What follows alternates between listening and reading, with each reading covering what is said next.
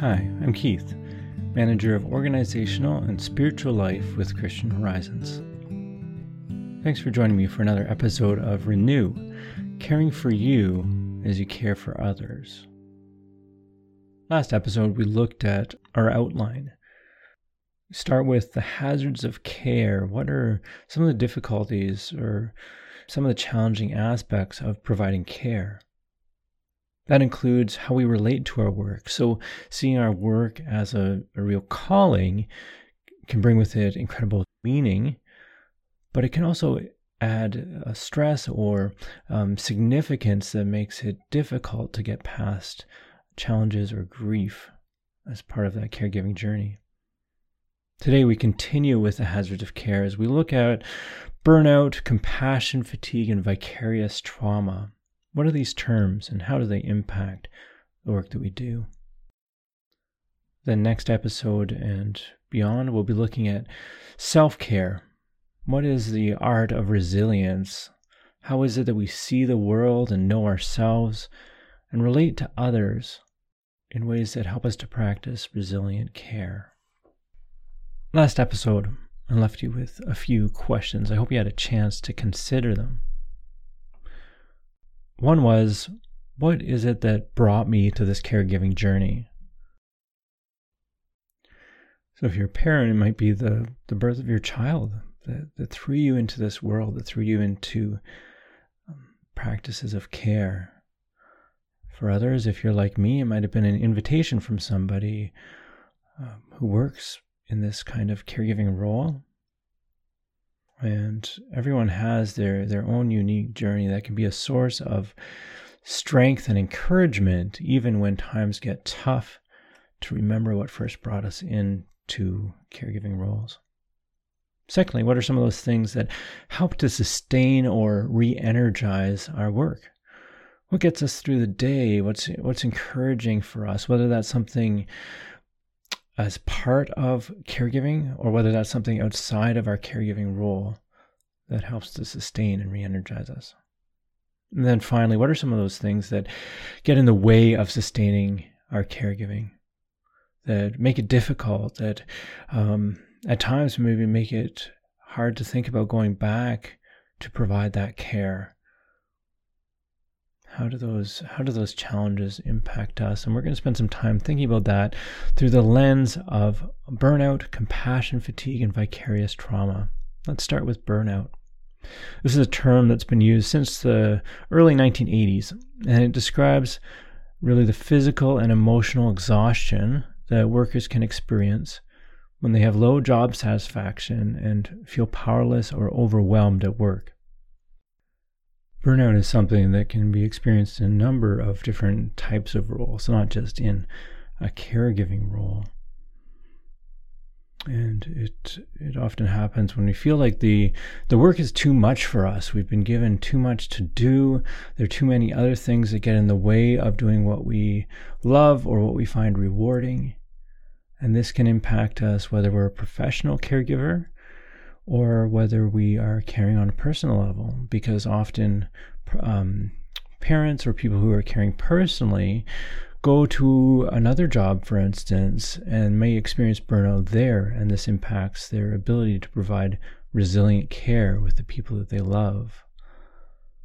And as a result of burnout, the Maslow Burnout Inventory talks about 3 different aspects that we can experience.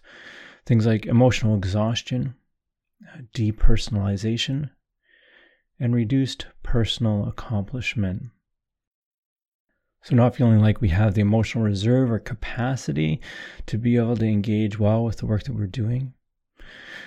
Might not feel like we can accomplish those things that we really want to accomplish, or even have been asked to accomplish. And then depersonalization as well. This is really a crucial one. No matter what work we do, we kind of have this choice of how to engage with others. In maybe retail or more transactional work, there's always this customer service that comes into play, right? When we're interacting with other human beings, that we look for that customer service. For most of us, as we're interacting with other humans, care is called out of us in a way. We saw that even with the cab driver as I was traveling to Ethiopia as part of last week's episode, that he saw his work as a calling. He saw his cab driving as a calling, and every opportunity to meet someone was a chance to practice care. Leo Tolstoy has this great quote in his book, Resurrection. He writes, "The whole trouble lies in that people think that there are conditions excluding the necessity of love in their relations with other human beings. But such conditions do not exist. Things may be treated without love. One may chop wood, make bricks, forge iron without love. But one can no more deal with people without love than one can handle bees without care." And I'm certainly not a beekeeper, but I can only imagine if you don't treat bees well, then you're going to pay for it. In a similar way, as we're interacting with people, this kind of caring love is called out from us, and it demands our attention. Obviously in caregiving capacity, but also in other work that we do as well. So we can get burnt out if we lack the emotional reserves, if we're pushed to the point where we can't treat people with care. I really think that a lot of our world today is structured not around people, but around things like profit, things like productivity. We see this in the built environment as we think about accessibility, that the world is not built for everyone equally. It's built for the people that, quote unquote, contribute the most, that are the most, quote unquote, productive. And we realize that creating a world in this way leaves so many people out, and really so many gifts of people that could be engaged in our society. In a similar way, often the workplace is not structured around the people who have this sense of calling, who provide care. It's structured around what is the end result. So my hope, my prayer for you today is that in whatever work you do, that's a workplace that really takes a sense of calling seriously. It takes the care seriously. That's an important part of the work that's provided. Let's move on to talk about compassion fatigue. Compassion fatigue is known as the cost of caring, and so it can be described as fatigue, emotional distress, or apathy resulting from the constant demands of caring for others. So whereas burnout can be experienced in a number of different roles, pretty much any work that you do, compassion fatigue is fairly unique to caregiving roles, because there's this constant demand for that personal interaction. There's this constant demand to accompany people in their challenges, in their struggles, obviously in their meaningful moments and in their gifting as well. But that can, depending on the day, right, we can see different aspects to that. And so over time, if we're seeing more of this loss and this difficulty and this challenge, then that starts to eat away at us. Rachel Naomi Remen has this great quote as part of her Kitchen Table Wisdom series. She says, "The expectation that we can be immersed in suffering and loss daily and not be touched by it is as unrealistic as expecting to be able to walk through water without getting wet. This sort of denial is no small matter." She goes on to say, "The way that we deal with loss shapes our capacity to be present to life more than anything else. The way we protect ourselves from loss, it might be the way in which we distance ourselves from life and from help. We burn out not because we don't care, but because we don't grieve. We burn out because we've allowed our hearts to become so filled with loss that we have no room left to care." So this speaks both to burnout, but more specifically to compassion fatigue, that unique aspect of care that involves grief, that involves loss as we walk alongside other people. And what she's saying here is not that we need to just stop caring, not that we need to avoid all loss, but that human process of walking alongside one another and recognizing our grief and taking time befriending our grief. And that can be a really challenging thing to do. But once we recognize those losses that we experience, it gives us a chance to heal. And as we walk alongside others and accompany others, then they can encourage us in the journey as well. If we have trusted confidants that we can share with, or if we need to seek professional help, and maybe it's a pastor or a spiritual leader, that we take the time to review this grief and this loss with some of the more challenging aspects. Finally, I want to touch on vicarious trauma. I don't want to spend too much time on this. The reality is, if you experience vicarious trauma, you should probably be talking with a professional to work through some of it. It's described as the shift in worldview that occurs in helping professionals when they work with clients who have experienced trauma. So this goes beyond that everyday kind of loss that people might experience to really significant trauma. And as we accompany people in that, we can start to feel the effects of that ourselves.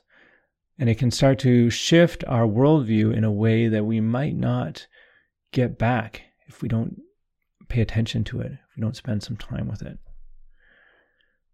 All work shapes our view of the world. But there are certain kinds of trauma that fundamentally alter our view of reality in such a way that we can't go back. So if this is you, if you feel like this might be something that you have been experiencing, I'd encourage you to take the time to process that with somebody who can help.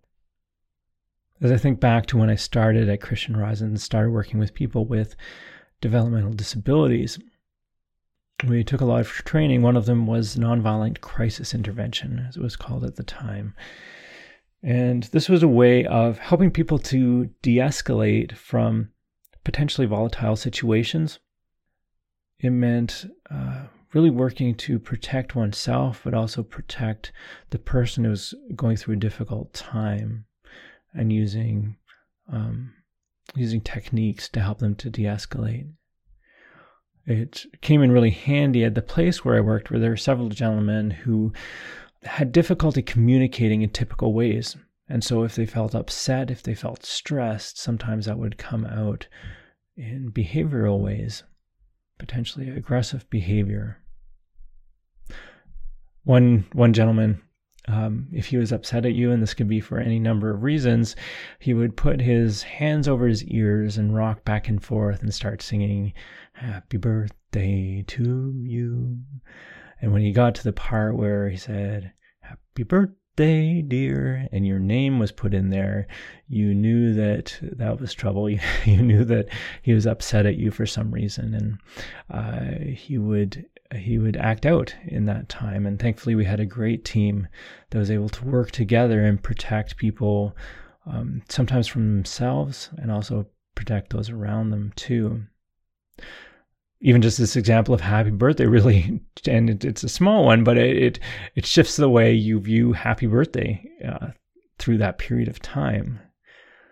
Between the training and between working with people who express themselves in that way, it also changed the way that I viewed my physical environment. So that home, for instance, you knew that any object could be thrown.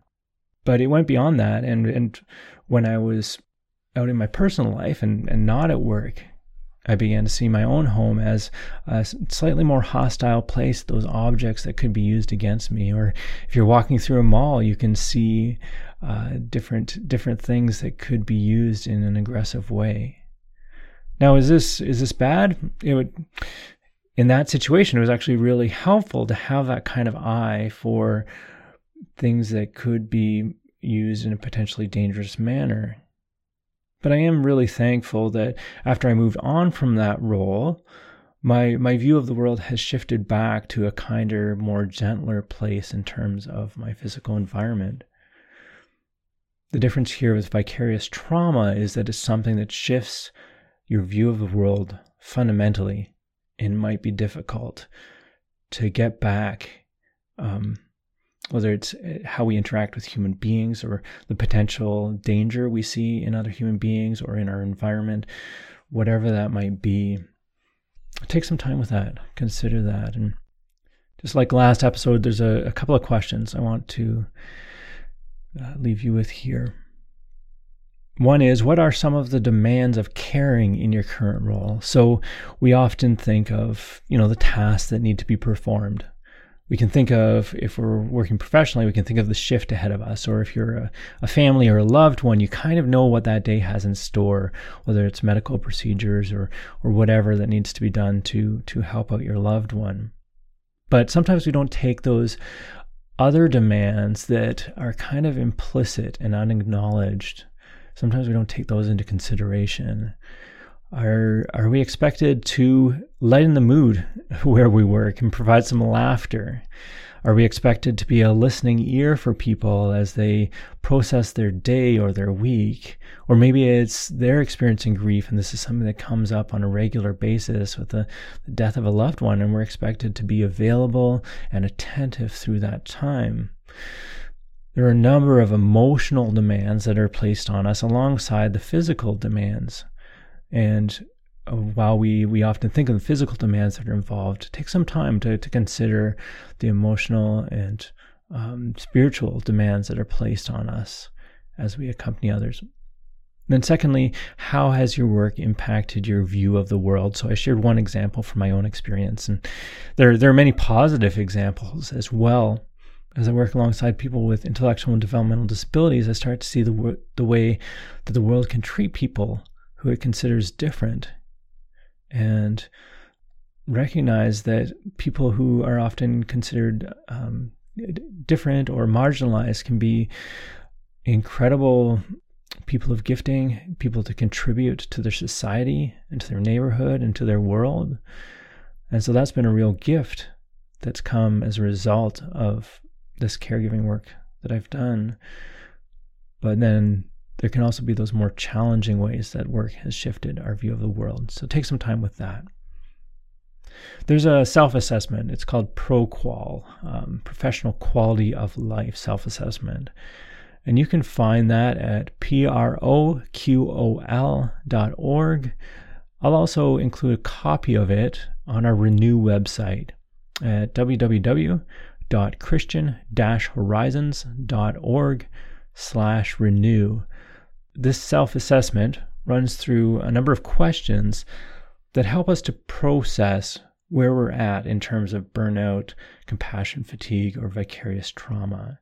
It's a good way to check in just to see, where am I at? What are those reserves that I have available to me? And do I need to do some more intentional work around burnout or compassion fatigue as examples? Caregiving work is incredible, to be able to accompany people through their life experience, to be in the place where those emotional gifts that we give in terms of attentive listening, in terms of moments of joy and compassion, are received with thanks. But it's also challenging, and we've explored some of those challenges today. The answer, though, is not to stop caring. It's to learn to care for others and ourselves in a better way, to take our own needs into consideration as part of that equation.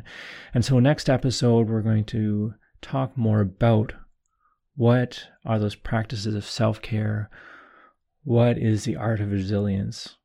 And I call it an art because it's really not a blueprint. Just as grief is unique for each one of us, so these practices of self-care are unique. We need to learn what it is for us that encourages us and strengthens us and keeps us going when it comes to caring well. Thanks for joining me today. I want to leave you with a prayer. This is from the book of Ephesians. And pray that you, being rooted and established in love, may have power, together with all the saints, to grasp how wide and long and high and deep is the love of Christ, is the care of Christ, and to know that this love surpasses knowledge, that you may be filled with a measure of all the fullness of God. Amen.